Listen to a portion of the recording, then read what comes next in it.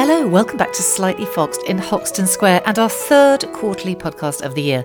My name is Philippa Lamb, and regulars will be happy to hear that Foxed editors Gail Perkis and Hazel Wood are here at the kitchen table with me. Nice to see you both. Hello, Philippa. Hello. Now, on the podcast this time, we're actually doing something we haven't done before and bringing you a sequel. 2 years ago, we explored the life of Jim Eade, a literary art lover who founded the groundbreaking Kettle's Yard Gallery in Cambridge in 1957. Now, that first episode, that was number 30. You might like to listen to it, actually, before you listen to this, but it's not essential. Anyway, those who did hear it will remember Laura Freeman. She's chief art critic at the Times. She talked us through Jim's life and the founding of his gallery. At that time, she was working on a book about Eade and the Kettle's Yard artist, which has just been published. And I'm delighted to say that she's back with us and that she's brought Kettle's Yard director Andrew Nenn with her. Welcome both. Hello. Thank you. Hello. So, Laura, how have you been? I've been well. I've been busy. I had a baby 7 months ago. A different sort of creative project? Yes. Well, I think babies are a bit easier than books, actually. It just took 9 months and just the 2 tiny feet and rather than 1,000 footnotes. Yeah, but now's the work. Yes, that's true. And the book was out really recently, wasn't it? Yes, so I went back to work and the baby was 6 months and the book was published 2 weeks after that. So May was busy. May was a very busy month. Now, Andrew, Laura painted us a very beguiling picture of Kettle's Yard when she was with us last time. I know you're going to give us something of an audio tour later on. For people who don't know it, can you just explain what Kettle's Yard is and how it came into being? Kettle's Yard now is a house and a fantastic gallery, and indeed an education space as well, and a leading contemporary space within the United Kingdom, if not internationally. But the heart of it is the Kettle's Yard house, which opened in 1957. And it is a house where Jim and Helen lived for a bit over 15, 16, 17 years, from 1957 to 1973. They were already in their 60s, and Jim Eade, but with very much support from Helen, brought together all of the paintings he'd been given and he'd bought over a kind of lifetime until then, extraordinary life, and arranged them in this extraordinary way, beautiful way in the house. There are no labels. You can sit down as you walk around the house. In one sense, it's a 20th century house with 20th century art, but there are also many natural objects, shells, pebbles, all given rather equal billing with great art. I mean, this is the crux of the matter, isn't it, about Kettle's Yard, that it was an entirely different sort of gallery. I think so. I mean, it's not true to say that Jim Eade or Jim and Helen were somehow the first people to sort of lay out a row of pebbles and think they look great. You know, they would have, Sure. not least, they were great friends from the early 20s with Winifred and Ben Nicholson and the kind of burgeoning avant-garde in Britain. And they were great fans of simple white walls and furnishings too. So they were in good company. However, I think Kettle's Yard has been astonishingly influential on the way people think about the arrangements of their house, about how they place artworks, but also how they think about furnishings, but also how they think about light and the way that you might place objects. And certainly pebbles are given a very special place. It's a very distinctive visitor experience, isn't it? I live in Cambridge. I've often been there. It's lovely. It's very domestic. You just go in and wander around, don't you? No labels, as you say, no glass cases. I know. I think as you take people into the ground floor of the cottages, I think people are still surprised how small it is. And you go in there and go, gosh, okay, so there's a living area. There's a very narrow dining area that looks a little bit like a Dutch still life. Apparently through there is Jim Eade's bedroom, and you've got to go past his desk. I always like to say about his bureau, his desk, that this is the equivalent of his iPad Air. You know, essentially he was writing, how many letters, Laura, do you think he wrote a day? It's astonishing. Dozens, in his terrible, terrible handwriting. Sometimes at the bureau, sometimes standing up in the tube when he was living in London. But there's a lovely feeling on one level. I stand there and I go, this is, December 1957. Very little has changed in this space you're standing in now. On another level, you want to move quite quickly to a sense, and it comes across so strongly in Jim's writing, and I think it's true, that it's a living place, this idea that it's got its sort of life. And the life, of course, is you, the visitor, looking, thinking, noticing, learning to look. I mean, Gail, I was fair to say, we're quite preoccupied with Kettle's Yard here at Slightly Foxed, because I think you feel it's really informed your own design ethos, Yes, don't absolutely. you? I first went there as an undergraduate, and I then bought a copy of Jim's book on Kettle's Yard. And when we came to design Slightly Foxed, that sense of proportion and balance and space and air and light really informed the brief I gave to the typographer who did the design.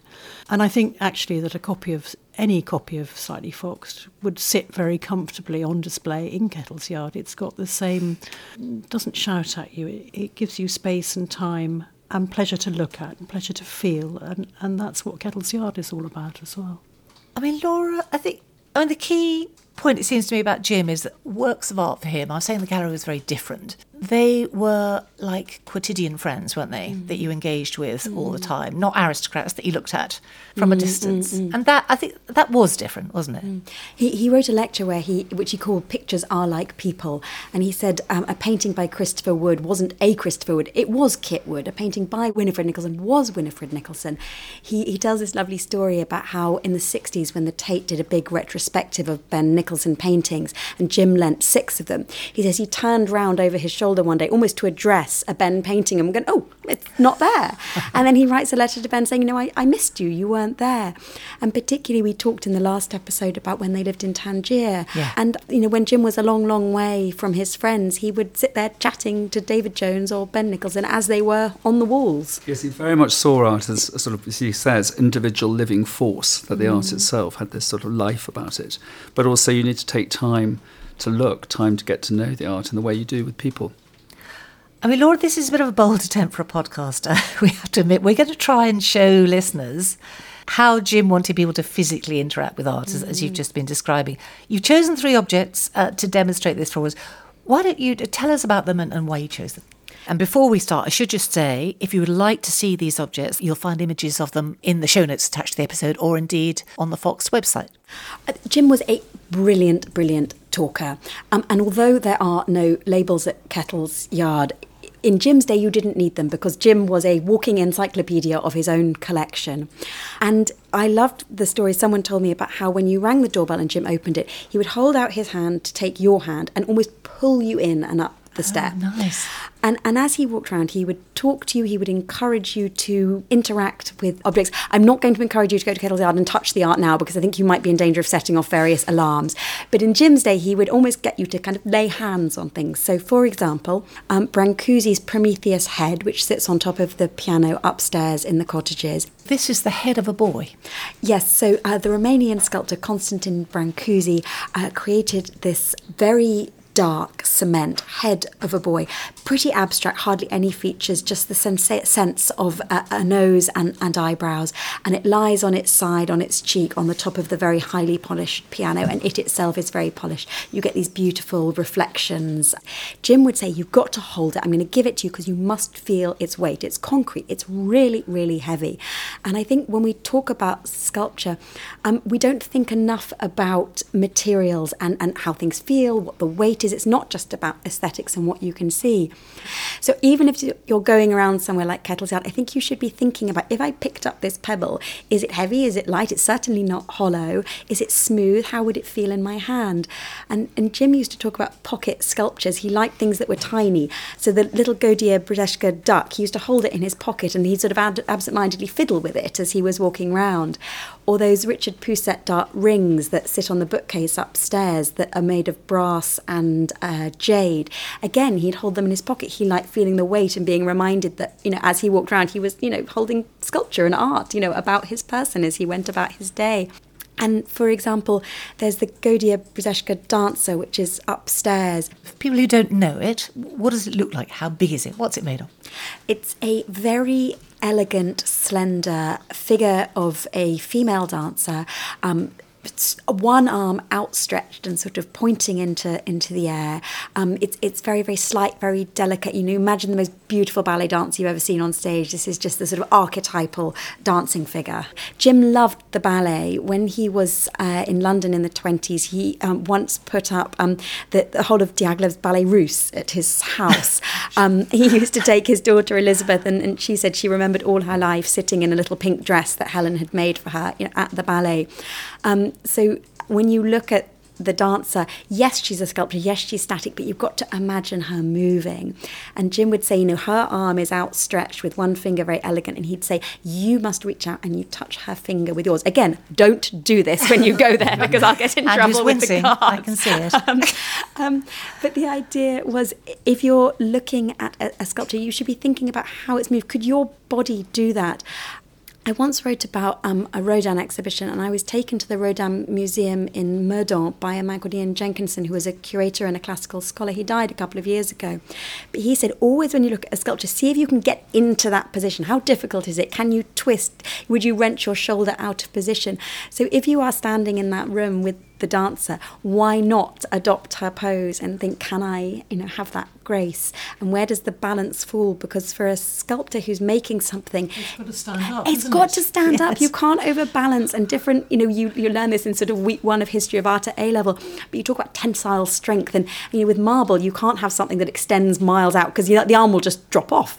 But bronze will hold itself, and you can do wonderful shapes with bronze. So I think one of the things that Jim would encourage you to do is, you don't just look at art, you have to listen to it, you have to touch it, you have to feel it, you have to engage with it. Well, it used to be lent, and we talked about this in the first podcast, lent to students, which I still love. We still do it, but you? yeah, of course, I it didn't carries on. really say of There was a course. No huge one else queue. does. There was a massive queue up Castle Street. You should see my photographs last year. We did No, it. It was I didn't know slightly that. complicated during COVID. Every single piece got taken except 2. Now, admittedly, they're all prints and drawings and they're all in frames, but people still put them in their bicycle baskets. So we've absolutely carried on the tradition. But it is rather wonderful looking at the book back from the 60s, where you can see Nicholas Sirota borrowing a work, and you can see who was in the queue behind him. And Jim was very relaxed about it, as you know, Laura. He would say, "Oh, just bring it back at the end of term," and maybe he'd say, "Don't hang it over a radiator." And the funny thing is, we've had a few back in recent years, which never quite came back when they were meant exactly. to. I was going to say, So 'cause which is I remember- slightly worrying.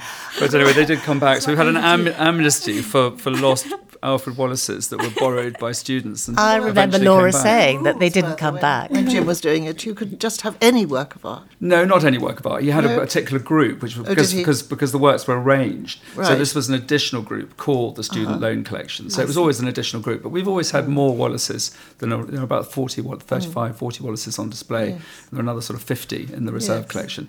So there's always been a reserve collection for students. So it wasn't a case of taking things Oh, I off his see. beautiful arrament. Oh, I see. I It thought he was about- completely but relaxed what was about it absolutely then. crucial was this idea. Well, he was very relaxed about lending them, but it was about the idea of how do you learn to live with art, not just posters. And that's had a massively inspiring and influence on generations of students in Cambridge. Insurance?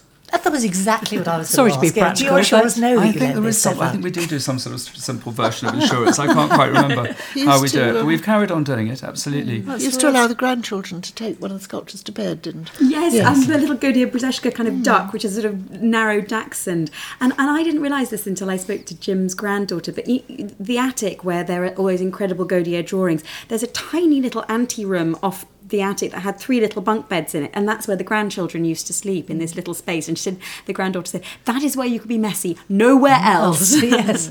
But I think this living with art is absolutely critical. And you mentioned the Tangier years, which feel a little bit strange when you look back at them, partly because the war broke them up, but essentially they lived in this, he built this modernist house on the hill in Tangier in 1936-37, and then of course the war comes very soon afterwards, and they go to America and give lectures, and eventually come back to Tangier in 45 and do this rather extraordinary 2 years of hosting very bored servicemen who are desperate to be demobbed, who are in Gibraltar. So as the war's over, and they normally come over to Tangier and go dancing and buy watches and stay in a seedy hotel in the centre of Tangier. And instead, they stay in this beautiful white space that's surrounded by Ben Nicholson's and Christopher Wood's.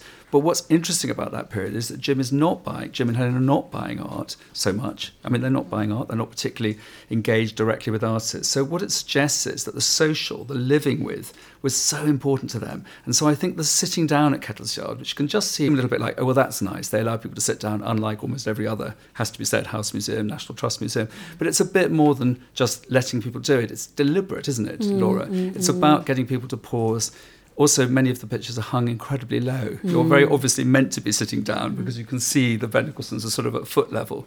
But it's about pausing, it's about living. And I think if you're trailing through, we've been doing tours during COVID, and it's really nice we've gone back to what's called, sort of technical term, free flow, which basically means people can explore the house on their own once they've been given a little introduction. It's so important for Kettle's Yard. You find your own way, you sit down, you pause, you notice things, you learn to look. Going back to your three objects, Laura, Barbara Hepworth, that's the last one, isn't it? So tell us which one you've gone for. So the Barbara Hepworth is called Three Personages, and it is 3 slates sitting at slight angles to one another. It's very abstract, but it's important to remember that Barbara Hepworth had triplets, and they sit in the mezzanine in the extension. And when Jim acquired them, which was very late in the day, I think they come to the Kettle's Yard in 1970, and Jim and Helen are gone up to Edinburgh by 73. But Jim said whenever he passed, he would run his hand over the polished slate because they were so sort of irresistible. They were almost strokeable. And again, it's that idea of surface and roughness and smoothness and what do you feel with a work of art. And Andrew, thinking about the intersection between all these art forms that we talked about and the living with art, there's music as well, isn't there, at Kettle's Yard? Yes, I mean, Helen was really the sort of the expert. But I think when they lived in Elm Row, this rather wonderful house in Hampstead, they had a lot of musicians to stay and pianists, and were very close friends with Vera Moore, who was a pianist who became partner of Brancusi. That's right, yes. Mistress of Brancusi. Yeah. And so we have 2 pianists in the house. We have the Beckstein in what we think of as sort of Helen's sitting room on the first floor of the cottages, and we have the Steinway in the extension.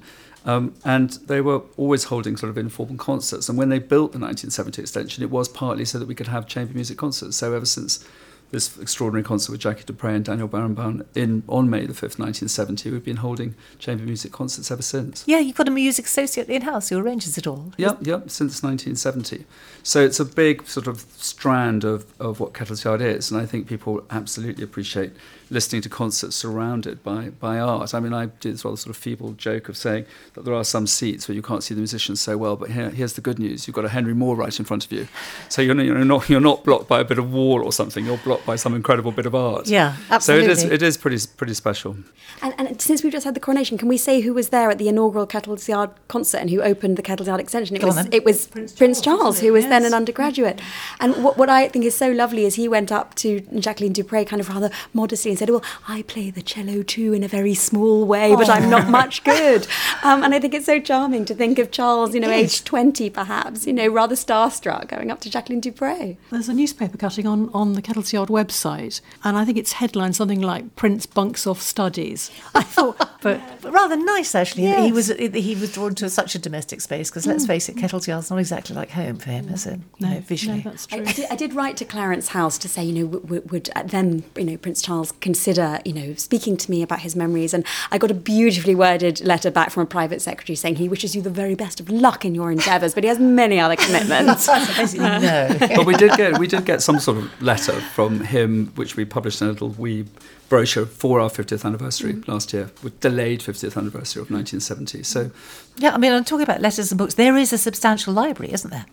You could call it a library, yes. I mean, there's books all collection. around. There's books all around the house. There is a very informal kind of art library on the first floor. I think in Cambridge terms, it would be considered extremely unorganised and sort of laid back. And, we're talking about a sort of city of libraries. Sure. But it's very nice. And I like the story that Edmund Duval wrote his dissertation on David Jones from the table of the library, for example. And essentially the books in that library part are the books about the artists who are in the collection. But there are also interesting books, yes, sort of dotted around the house. You can see, I think his Henry James books are there, and you can kind of explore it. And we now have more detailed lists that tell you must have looked at them, Laura, that tell you something about what Jim was reading. In fact, you make a point of saying that Jim Reed was very quick. He read Orlando by Virginia Woolf a month after it came out or something. He was actually quite on it, wasn't he? Yeah, absolutely. And there's also in the archive, there are some of his, I think, slightly more fragile volumes that aren't on display, but that are there in those sort of sliding metal stacks. And Jim would bind a lot of his books, so he'd buy beautiful pattern papers by Enid Marks, and her papers have recently been reprinted by Judd Street Papers. But he would do his own book covers and beautifully done and preserved. And he was a big Henry James fan, wasn't he? He was. I mean, I think he started reading James as a teenager, and he read and reread him. I like that. Jim was a great Jamesian, and once you know that, I think you start seeing why Jim might have liked Henry James. And people talk about doing a footsteps biography. That's Richard Holmes's great construction. You've got to go to all the places someone went to. You've got to walk in their footsteps. I think there's also an argument for doing a kind of flyleaf biography, and that you've got to read the books that your subject read. So I did go on a bit of a Henry James reading jag at one point. Could be worse. It could be worse. And I think once you start, you see how many of James's characters are collectors, often quite avaricious or unpleasant collectors, but for people whom objects are incredibly important. James wrote a short story called The Great Good Place, which is about a house as a kind of place of pilgrimage, of sanctuary, something to aspire to. Jim, when he was looking for somewhere to live in Cambridge, I think he imagined a great good place, that he would find a Queen Anne's house or a master's lodge. He didn't expect to end up in 4 slum cottages on the edge of town. I have a bit of a theory that, Jim slightly got into Aspern Papers syndrome over the purchase of the Gaudier estate. I know we talked in the previous episode about... I was going to ask you to remind us about that, because it is quite central to the story. So it's where Jim, I think he doesn't behave totally well. There's a bit of behind-the-scenes chicanery about buying the estate, which he shouldn't have done really as a Tate employee. I think today we might call it insider trading. So Gaudier died in the war. Yes, he died intestate. His estate passed to Sophie Przeszka, who then died intestate as well. Their effects and letters and the estate passed to the Treasury, who dumped it on the boardroom table at the Tate, which was where Jim was working. Yeah. And he saw all these amazing creatures, these plaster casts by Gaudier. He got terribly excited, wanted to buy them. The Tate weren't really interested, but as an employee, he, strictly speaking, shouldn't. So he used a sort of dummy, an artist called Edward McKnight Cowfer, who bought them from the Tate, and Jim bought them from Cowfer, and so he came to possess them. And whatever the rights and wrongs of the purchase, I think Jim spent the rest of his life promoting Gaudier, writing about him, singing his praises, staging Gaudier in this wonderful way in Kettle's Yard. And he liaised with Paris to create a kind of Gaudier salle at the Musée d'Art Moderne. So he devoted his life to Gaudier's legacy. It was never about somehow making money out of it. It was very much about, I think, keeping it together. Yeah. He must have spotted, maybe he did spot that there was a book to be written right from the beginning there, and just wanted to keep it all together. But as you say, you can think of Kettle's Yard as a sort of house of Gaudier Brechka. Yeah. And I often say to people that if Jimmy had done nothing else other than promote Gaudier Brechka, this would have been a significant achievement for an art historian or for anybody. Because he wrote a life of Gaudier Brechka, didn't he? He wrote a life, but it wasn't just that. He very carefully placed works. He gave works away. He was incredibly, he really championed. And as Alan Bowness wrote and others have, and you sort of speculate on it a little bit in your book, Laura, there is a sort of sense in which Jimmy survives the First World War. He gets moved, he's in the trenches in early 1916, the year before Gaudier Brechka has died. So this sort of sense of, I'm alive, this artist, similar generation, isn't. Yeah. And I've discovered it, and my eye tells me that there's something astonishing going on here. I kind of need to do something about it. And there's a Gaudier letter that Jim includes in Savage Messiah, where Gaudier says, I had this dream of sort of seeing my name in letters above a door, and that's what Jim does for Gaudier in a way. He had the dancer cast, didn't he? Because it was a plaster cast, and he had it cast in bronze. Well, almost everything was a plaster cast, because Gaudier was so impoverished in his lifetime. He simply didn't have the money to do things in bronze. And you might say it's not quite right to, do posthumous casts, but it's what Gaudier wanted. It's what he aspired to. And Jim made that possible with the help of Henry Moore, who introduced Jim to the bronze foundry that did his casts. I hadn't understood that. That is interesting, isn't it? I think the casting there were two main motivations. One was to raise some money to build the extension. And I think also some of those casts have ended up in other museums. But it does mean that Kettle's Yard has less of the originals. And I had this wonderful moment, sort of turn really, at MoMA in New York when I was looking at Picasso's Demoiselle d'Avignon over here, sort of absolutely crucial breakthrough Cubist work on one side of the room. And I go over to see the sculptural equivalent of what was most exciting before the First World War in the world. And there is Birds Erect by Gaudier Brechka. And I'm like, wow, the original's here. We have the cast back in the lower extension in Cambridge and the originals in MoMA, the Museum of Modern Art, in a very prominent position. And so this extraordinary story that Gaudier Brechka, not trained, comes to London in 1911, and by the time he leaves for the trenches. He's among the most important, most significant avant-garde sculptors anywhere in the world. Part of Vorticism, does drawings of Ezra Pound. It's still an incredible story. Is this tantalising, rather heartbreaking question that had he lived, I think he would have been the greatest sculptor of the 20th century. I think he had more talent than Brancusi. He probably had more. He did have more talent than Moore. I think Hepworth's pretty good. But you just think if he'd survived. Oh, we did touch on Jim Eads' finances in the previous podcast, and perhaps would it be fair to describe as a little bit fly when it came to kind of the acquisition of things? I mean, as Andrew says, not leveraging them for cash, not for personal gain, but just the having. He was an avid collector, wasn't he? I think also once he decided that what he was going to do was he was going to leave Kettle's Yard as a complete collection to the university, and that was going to be his legacy. And Jim's granddaughter has a lovely phrase, which is Jim had a passion for posterity. And he wanted to be remembered. But he sort of began to think, well, when Ben Nicholson was young and I could get his works cheap, I was able to buy a lot. I had a lot from the 20s and early 30s. And then Ben's success soared and Jim could no longer afford him.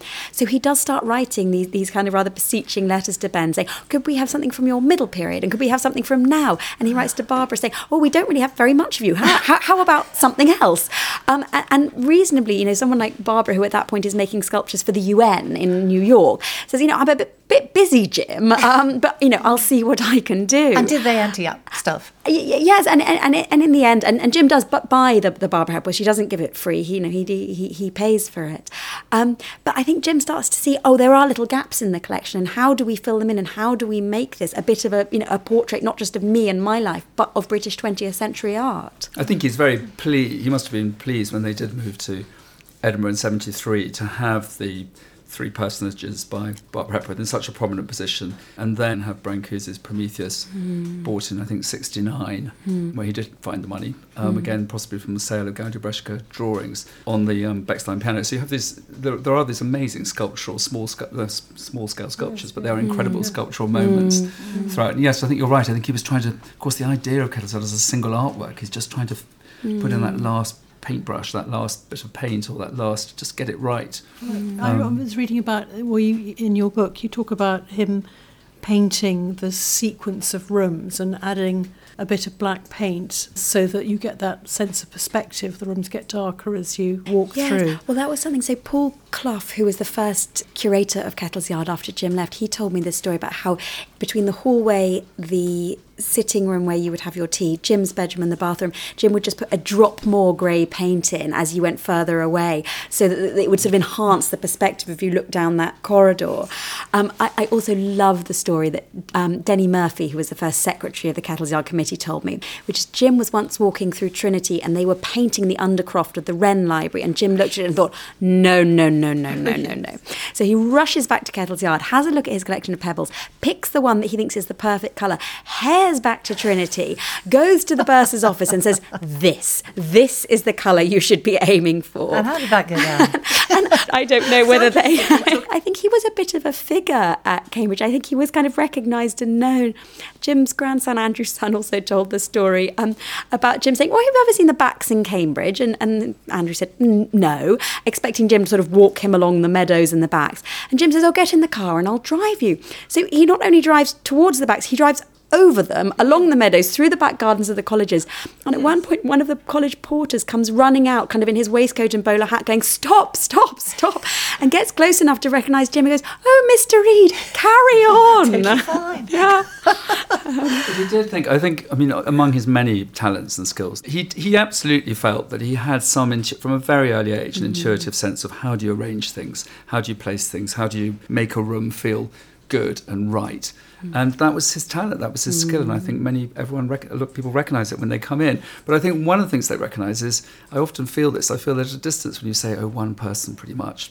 I think Helen was there, but I don't think she was advising on the placing, and she was incredibly supportive. So it does come down to Jim. It sounds very overdetermined, doesn't it? Rather exhausting, the idea of a house where one person did it. But somehow it isn't exhausting, because you have so many mended pots and cracks, and there's something about that balance of found objects that are worth nothing in monetary value and valuable artworks. And somehow the way he does that means it sort of belongs to everybody. It never quite is just him, is it? It becomes, It is his astonishing thing, but he's done it in a way that's very, what we could say, inclusive now. It feels like it belongs to everybody. He's probably fortunate in a way that he didn't find a sort of stately home Yes, you know, I because agree. it had a completely different feel. I think that's very true, because he liked abject. When we did a count fairly recently of, well, how many things have actually been mended, it was an astonishing number. We were like, wow, another bowl or plate that's got lots of cracks with sort of glue in them. So he was definitely, very much of our time in a way, getting away from the sort of throwaway culture. You hold on to something, it still has beauty, even with chips and cracks. Also, Kettle's Yard is a house that you can see yourself living in, and it's a house that you can aspire to creating something on that scale, because it's not enormous, it is very domestic. Tell me about the flowers. I know that he always had cyclamens by Winifred Nicholson's painting to pick up the colour, and I know about the lemon, the particular lemon that had to be placed to pick up the yellow in a painting. But you have a resident flower We have two person. fantastic... And lemon person. we do. We have a lemon person. We have two... I mean, we must have had many over the years, but Rebecca and Sabrina are our two fantastic volunteer people who arrange the flowers, and they do it absolutely beautifully. So we've always had cut flowers. I mean, that goes, kind of just to make it clear, it goes completely against all the rules of running an accredited museum. So we're constantly having to negotiate with the idea of being technically a museum, which is important for us because we can apply for certain grants, we can do on the one hand, and on the other hand, we have works of art which inevitably, even with special glazing and so on and so forth, the light is coming, the combination of light, and that's all to do with trying to hold on to the sense of it being like someone's actual house, and that it would have flowers in it. And I'm so pleased that we have flowers. And at one point when we were making the new extension that opened, beautifully designed by Jamie Fobert, which opened with the new galleries in 2018, I was so keen that we had cut flowers on the front desk, not like some rather grand private gallery, much more modest, and we do. I felt I had two lovely experiences. So I did an event at Kettle's Yard recently, and it was extraordinary to go back for the first time really since the book's been published, and I almost felt a bit goosebumpy actually, sort of being there, after hours, when it was closed. I was very lucky to be there when one of the cacti upstairs flowers pink, and it's so lovely because it presumably only happens for a few days each year, and this kind of shot of fuchsia in this very restrained house was so wonderful. And I think it's a lovely sign of how the house does go on living and growing and going through its seasons and cycles. But also Andrew took me into the Kettle's Yard kitchen. So although I've read Jim's diaries and read his letters, I had never seen the kitchen, which isn't open to the public. And it felt kind of quite intimate. I thought I was seeing behind the scenes. But it is now where the flowers are arranged. And it's a tiny room. But it does have almost the nicest view in the house over the churchyard and to the portal. Well, you're never pushing thought. Laura's. Well, we have, but it was until very recently. It was actually the very modest space that our visitor assistants could go in and have a cup of tea in their break. Now they actually have somewhere else, so maybe we can think about it. It reminds me of the kitchen at Hoglands, which is Henry and Vera Moore's house at Perry Green, which is also very similar size. I mean, maybe slightly larger. So maybe I'm always I'll add it to the fascinated list. by kitchens, I think. So maybe you should think about it. We will. We will think about it. I presume the kitchen was where Helen made her marmalade. Exactly, yes, by the In batch. £40 batches. Yes. Oh, goodness. And the tea that nobody can decide which kind of tea it was. Yes. It's so funny in your book. It's brilliant. And Jim always burnt the toast. Yes, yeah. I did feel for Helen rather, I must say, especially when she wasn't well and everyone was traipsing through the house. Although I do think that there is this very nice letter from Jim to David Jones describing their very, very first night at Kettle's Yard when they move in, and the house isn't quite finished. And the first thing Jim does before he hangs a single painting is he hangs 2 coconut bird feeders in the trees outside Helen's window, those coconut shells that you fill with lard and seeds. Yeah. And the idea was that Helen could lie in her bed when she was having her rest and she'd be able to watch the birds outside. So I think probably he did put Helen through the ringer occasionally, but I think he looked after her away. Really? Her bedroom was absolutely the bedroom, wasn't it, in the cottages? So that wonderful view over St Peter's Church. Tell us about the church, Laura, because Jim, obviously, it's next door. I've never been in it, but it's... And I sort of adopted it. He did adopt it, and he used to go, so he'd open the house at 2, tours will 2 to 4. If he took a shine to you or you to him, you could stay on for tea. And then at 6 o'clock, he'd say, right, everybody out, I've got to go and ring the Angelus bell at the church, which is what he would do. But he did the flowers in the church, he would sweep the spiders out of the font, he looked after it. Was it a sort of working church when Jim arrived? Or? No, it hasn't been for a long, long it's time. Still consecrated. It's tiny. It belongs to the Church's Conservation Trust. And in the late 50s, the roof was collapsing, and Jim sold his fish, the fish by Brancusi that he Yes. bought in the 1920s and was then worth a lot of money to the Museum of Fine Arts in Boston. And with the money, he did two things. Now, you can correct me, Laura, if I've got this wrong, but he did two things. One was he mended the roof of St. Peter's, so he gave some money towards it.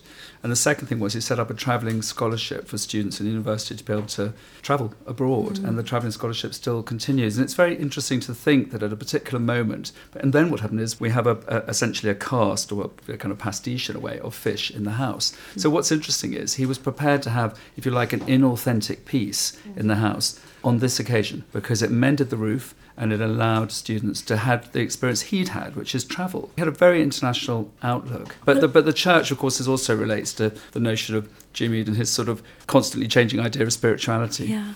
And just, it's lovely that you mentioned the Brancusi Scholarship, because I spoke to a couple of chaps who'd been architect undergraduates and who were the first recipients of the first round of Brancusi scholarships. And they all went around the States. And they said, well, whatever city we'd be in, we'd go to a Brancusi in whichever art collection, whether it was Boston or New York, and sort of, thank our fairy godmother, because it was Brancusi who'd made it possible. Yes. I think I'm going to wrap this up because I've got the strong sense we can sit around this table chatting about Don't this get me all day. started. But I do just want to ask Andrew about collecting, because this is Jim. He is innately, first and foremost, a collector, isn't he? And I know you think of it, it's an expressive action. Am I right in saying that you heard Elton John talking about this recently? Well, there are two thoughts I have. One is that when I arrived at Kettle in 2011, 2012, my first sense was that Kettle is not simply about the sort of, as Nick Sorotas described in the first modern curator at the Tate, and that's where it all comes from in a sense. It's also about his experience in the First World War and the sense of the kind of chaos of war, the horror and the chaos, the sort of things flying everywhere. Something about the way he places all these objects, he collects objects and places them, is about holding the world, it's about pausing, and about the placing is about pausing and the sort of energy between objects, which again, quiet. So I think that's one side of it. And I think the other side is just, yes, I just saw an interview with Elton John. I'm probably the last person to have noticed this rather obvious notion and idea that those who collect, and it could be collecting anything, it's not really about money, again, it could be about collecting pebbles, is a sort of rather safe thing to be doing. It's a sort of otherness of yourself, that if you collect something, they can't... Well, I think in this Elton John interview, essentially, his answer was, well, I collect because objects can't hurt me. And it linked to the conversation about Elton John's childhood and the various traumas Elton John had at various points. And it was very moving and rather extraordinary, the idea that you collect things as a sort of safety, as a sort of means of feeling safe. A little hedge against the world. Yes, Yeah. exactly. And I do think there's an element of that definitely about... People have often talked about Kettle's Yard as a sanctuary, but I think what's so extraordinary and so remarkable is that Jim did not create a sanctuary that was just for himself. It really feels as though it's for everyone, and he kind of gave it to the world. Slightly Foxed is an independent publishing house based in East London. It was founded 20 years ago by Gail Purkis and Hazel Wood, with a quarterly magazine for literary nonconformists highlighting an eclectic mix of lost and forgotten books. The contributors are equally eclectic. Some are distinguished authors, journalists or academics. Others, though, come from very different walks of life. Now, Slightly Foxed has a global readership in over 90 countries. As well as 4 printed issues a year, a subscription opens up a world of good reading with access to the full digital archive of back issues. That's more than 1,000 articles to explore, and members also receive discounts on books and special offers from partner organisations. All this for just £56 a year for readers in the UK and Ireland, and £64 overseas. And if you're aged 30 or under, there's a 10% discount. You can find more information, sign up, or buy a single trial issue of the magazine by visiting the website foxquarterly.com. The web address and other relevant links are also in the show notes on your podcast app, or if you would rather speak to a human being, please telephone the office on 020 7033 0258. Thank you. Time for another of our Book Lovers' Days out, and really, where could it be but Kettle's Yard? Andrew, I did say earlier, you tell us a little bit more about the gallery. We've talked about it, obviously, at length. But it is a very idiosyncratic visitor experience, isn't it?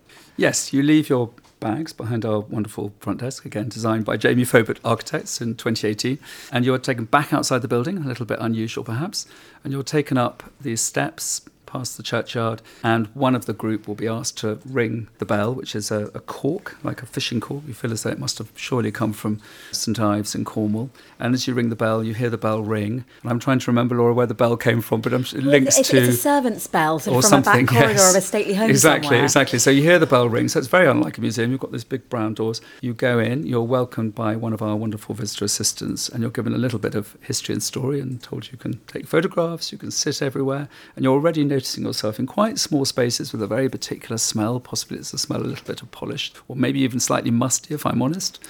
And you'll immediately notice some remarkable artworks, but also pebbles and shells and objects and light. And what is it about Kettle's Yard that we can all live in flats and houses where there are windows, but somehow the light at Kettle's Yard is different? I don't know what it is. Is it because you've got light coming from both sides? It's muted, There's but something it's about bright, it, isn't it? And Jim Mead, I think, was it in his BBC broadcast when he talked about a room to live in? But he said, the first pictures in any room are the windows. So his sort of appreciation of light is so important. So I hope people would notice the light. I mean, it is lovely when the sun is pouring in and it casts its light across, say, the spiral of pebbles in Jim's bedroom, which you move into from the little entrance area. You move into his sort of bedroom and bathroom at the back, and there's this famous spiral of very, very spherical pebbles, as I often say. Anyone can do this. You just need literally months to find pebbles this good. I found one, actually more than months, years, I think we can say. So I found one in Cromer last year, and I feel it's my proudest moment. So it's sitting in a special little drawer as a sort of reserve perfect pebble. I like to say it is probably the most photographed pebble spiral in the world. I think it's safe to say so. I like to say it has its own Instagram account. It doesn't quite, but it almost does. And then we might double back. Well, I think we need to notice that there's quite a lot of art in the bathroom, including a massive, great, what is it, a vulture? A vulture by Congdon. Yeah. A painting of a vulture, that is unusual. So I think you have lukewarm baths, but I often say to people, you must have art in your bathroom of some description. Take a risk, do it. And then you go up the spiral staircase, which he's specially put in. That wasn't there when the slum cottages were given to him. He did some amazing alterations. And as you come up the staircase, you find yourself, wow, he's opened up the whole of the first floor. And you look left and right. It's kind of polished floorboards. Actually, we use this sort of beeswax on the ground, so polish sounds too grand. And if you look to the left, you'll see, or look sort of diagonally straight ahead, you'll see the Bechstein piano. Maybe you'll spot this dark sort of shape that turns out to be Brancusi's Prometheus, this very pared down head of a boy sort of sitting. Is it floating on the surface of the Bechstein piano? Or is it in some sort of pain? Nobody knows. Is this the sign of modern sculpture? You never know. It's unresolved. Is the cheek burning up on the surface of the piano, or is it just resting peacefully? And it's funny at Kettle's Yard because there's a marvellous Noam Garbo sculpture on the other piano down in the extension down below by Noam Garbo called Construction in Space No. 1. You get rather used to the idea that pianos are well-known plinths for sculptures. Actually, they're not. This is only Kettle's Yard in Cambridge. So as so this is what we think of as Helen's sitting room, and then you have Helen's bedroom, which is the one small room that Jimmy didn't curate, so it gives us a chance to do other things in there. So sometimes we show other works from the sort of reserve collection or other displays. Come back out, you walk past what's called the bridge, which is, I was talking about cut flowers being a great thing, but of course there are plants all over Kettle's Yard as well, and they're a most beautiful arrangement of plants. And at first you just think plants and light, and then you notice that there's a Ben Nicholson painting. There is who is it by? There's the tall William State Murray's Heron, which is amazing. And if you look carefully, you can see it's been mended by... State Murray mended it with gold. It's that Japanese thing, Yes. kintsugi, which has become very fashionable. You go to any bookshop and there's a million books telling you how to do kintsugi. And the great story here is that David Jones, who was a great friend of Jim and Helen Ede and pretty much lived with them in Elm Road in Hampstead, he dropped it and it got mended, and now it's more beautiful for the gold. And there's an Ian Hamilton Finlay in among the plants. You keep going, you go past what's called the dancer room, which is a little space off this long first floor, and you'll see Gaudi Breška's figurative dancer. And so interesting that Gaudi Breška, in his very short life, he dies at the age of 23 in the trenches, but he's in London from 1911 to 1915, moves between figurative, what you call sort of traditional representative sculpture, and the avant-garde all the time, because he needs to make the figurative work to survive. But he's doing them at exactly the same moment. So, of course, there's an extraordinary red stone dancer downstairs, the originals in the Tate, which is about as avant-garde as you can get, made the same year as this beautiful figurative sculpture. And then you move through to the 1970s, 1870 extension. And there's an element of wow about it because what? You've gone through these little small rooms in the cottages, 1830s, 1840s, and suddenly you're in this, what looks a little bit like a sort of Frank Lloyd Wright kind of house. Actually, it's by Leslie Martin, who was the professor of architecture at Cambridge at the time, but was an avant-garde architect from the 1920s and 30s, very good friends with Ben Nicholson, one of the architects of the Royal Festival Hall, and he created this very modernist space, and the land falls down. So as you walk, when you're on the first floor of the cottages, you move into the extension, you suddenly realise that there's this space down below you, and you can look over and see the Steinway down below. You can see where the first concert happened on 5th of May 1970 at the inauguration with Prince Charles, with Daniel Barenboim, with Jackie Dupre playing the piano and the cello. Again, and at the far end there's the library. You come back down the stairs, and we're almost there. Big open space, this wonderful sense of big open modernist space. And in fact, we just spotted a big white wall there where I'm beginning to wonder whether we could do an art project on that wall for the first time. But this might be sacrilege for various reasons. But it's a different space. But it's also very warm. There's also plants, there's flowers, there's Lucy Ree bowls dotted around. Bowls and pottery we haven't talked about very much, a very important part as well, from studio pottery to found pottery. And that is the Kettle house. It's actually pretty substantial. I've missed out the attic, haven't I? There's a little staircase up to the attic. I'll stop there. Anyway, there's lots to see. It's a very big house. On a practical note, is it open every day, Andrew? It is open every day except Mondays. Okay. But I should also point out that if you go onto the Kettle's Yard website, there is a virtual tour of every room. And you can zoom in on things and zoom out again. And it does, I have to say, give a remarkably effective sense of what it must be like to be there. I mean, obviously nothing replaces actually going. No, but you're right, but if Gail, you 'cause I mean, can't, so many of your listeners are far away in foreign countries. You so yes, spend a happy absolutely. half hour just walking through virtually. Now, look, before we get on to book recommendations, I realise I have not actually asked about Slightly Fox. We've become so preoccupied with Kettle's Yard. What is happening at Slightly Fox? What's happening? Well, we've sent the autumn issue off to the printer. We have sent the autumn book off to the printer, which is Richard Cobb's A Classical Education, which is the true story of a murderer who went to school with Richard Cobb, and it is a psychological thriller. It is extremely good and gripping. Even though you know that a murder's going to happen, it's still gripping. And I am waiting for the typescript of the next Adrian Bell Countryman's Notebook for summer, which we'll be publishing next May, so that's due next month. And then I start to commission the artist to do illustrations for it. And on we go. And on we go. Yes, exactly. Book recommendations. Gail, I've got to start with you, actually. Okay.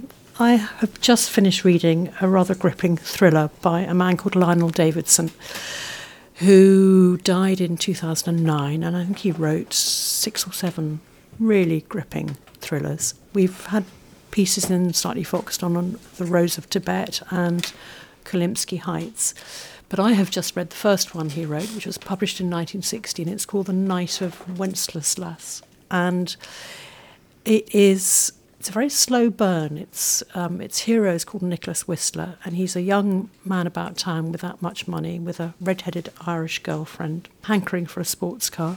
Works at his family firm, who are glass importers from Czechoslovakia. In fact, his parents were Czech. But his business partner thinks he's feckless and has no intention of handing over control. So Nicholas is bored, basically. And then he hears that he's received an inheritance from an uncle, and he goes to see the lawyer. And the money hasn't come through, but the lawyer agrees to lend him a couple of £100 in advance. And of course he goes off and blows it on a couple of handmade suits and a red MG.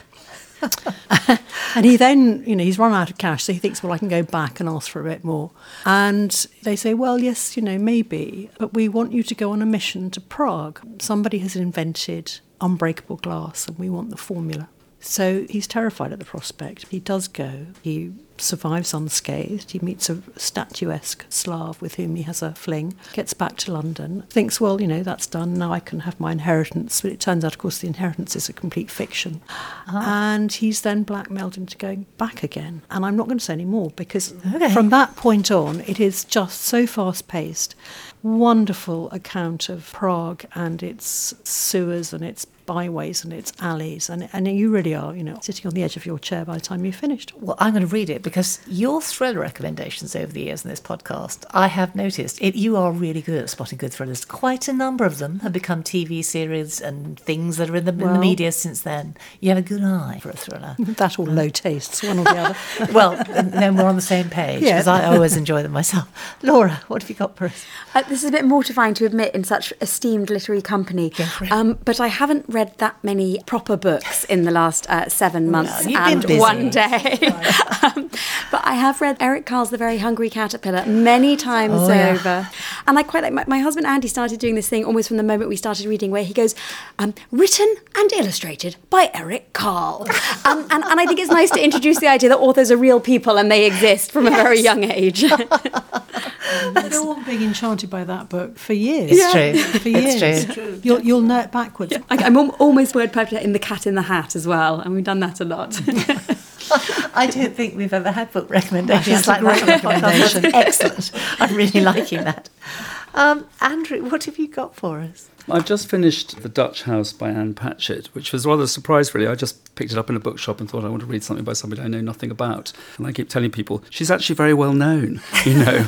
And actually it is beautifully written, as everybody says. And it is impressive to write a novel that does feel like somehow like real life. You just want to read bits out. The house is the starting point, but essentially it's about a brother and a sister who are living in this rather grand house somewhere in America, Victorian, I imagine, and all sorts of things happen to them. I suppose it's a family memoir. Somebody said, is it like Jonathan Franzen? Well, much more relaxed than Jonathan Franzen, I would say, having read quite a lot of I love Jonathan Franzen. It is surprisingly moving and surprisingly stays with you. I mean, I don't know why I'm saying surprising. She's obviously extraordinarily talented. Why is it called The Dutch House? It's called The Dutch House because a couple who were Dutch lived in it before the family about whom it's about, and they are sort of part of the story in a way. It's not particularly Dutch, I don't think, in terms of architecture, so it's just a little odd. They just sort of think of it as the Dutch House. It becomes the sort of sign of the novel, but really the novel is about the relationship between a brother whose voice you're hearing and her sister. So it's a female writer writing through the voice of a man. It's almost like his memoir, talking about his sister Maeve and their life and about their children. And it's sort of very, very low key. And it's rather lovely reading a novel that doesn't try and do too much. There aren't lots of murders. There's no horror. I mean, there are kind of crises, but there's sort of crises that happen in people's lives. You know, it's very touching, actually. So I'll probably read something else by her. Anyway, amazing. Yeah. Okay. Hazel. Well, I've been reading a book which was the joint winner of the Slightly Foxed Best First Biography Prize this year. And it's called The Go-Between by Osman Yousafzadeh. I think that's where you pronounce it. Okay. And he grew up in the 80s in a sort of suburb of Birmingham, which was a kind of melting pot of all sorts of different nationalities. His family were very strict. They came from the sort of borderlands between Afghanistan and Pakistan. And his mother had been brought over at only a few hours' notice, having been married to his father. And it's a very, very vivid picture of sort of growing up. I mean, the go-between he is a go-between, really, between the world of his mother. His mother was a sort of brilliant seamstress. But this was a very, very strict religious family, so women just were not allowed out. So all her clients came to her. It's an amazingly sort of vivid picture, first of all, of this little boy who was allowed into the sort of women's world until he was 12 or something. You know, he used to go out and get things for his mother and pick up exciting samples, and women would come to her, and he was a sort of spectator of all the gossip and things that went on, but their life was incredibly restricted, and the men were rather sort of distant, frightening, bearded folk. And, you know, his mother got beaten by his father almost as a matter of course. And it's about his growing up, and it was before any of this area kind of came up, and so there were red light district down the road, contrasted with this extremely strict religious upbringing that they were having. It sounds fascinating. At one point, his father just takes the whole family out of school and they go back to where they came from. And he sees his mother visiting the graves of her family and crying. And he says, I suddenly understood her tears. Of course, you know, she cried a lot at home. Yes. You know, she was a very sort of vigorous, vivid person who was completely caged. And the same was happening to his sisters, and it took him a long time, in a way, he admits, to sort of realise how very constricting it was. And of course, when he grew up, then he was expected to take part in this man's world, and things were becoming very violent then. You know, Thatcher was kind of talking about immigrants, and there were sort of murders and so on. So it was scary, but he made his escape and actually became a fashion designer. He's very successful, and he's written books and exhibited at the Whitechapel and so on. So he made his escape, but it's a very, very sort of touching story. It's really a tribute to his mother, really, and how she survived. The name of the book again? It's called The Go-Between. Fantastic. Thank you very much, Hazel. I think that brings us to a close, really, for this episode. Laura, Andrew, thank you both very much indeed for being with us. Thank you for Thanks. Yes, thank you very much. A reminder that Laura's new book is called Ways of Life, Jim Eade and the Kettle's Yard Artists, and it's out now. Head to the episode show notes on your podcast app, or indeed the Fox website, to find all the books and writers we've mentioned today. That's foxquarterly.com, where you can also subscribe to the Quarterly magazine if you'd like to join the thousands of readers worldwide who look forward to receiving it 4 times a year. A quick reminder that the first Kettle's Yard podcast is episode 30. You can find it by following the link in the show notes to this episode, or indeed by visiting the Slightly Foxed website. We'll be back in October. Until then, thanks for listening and for joining us for another literary trek off the beaten track.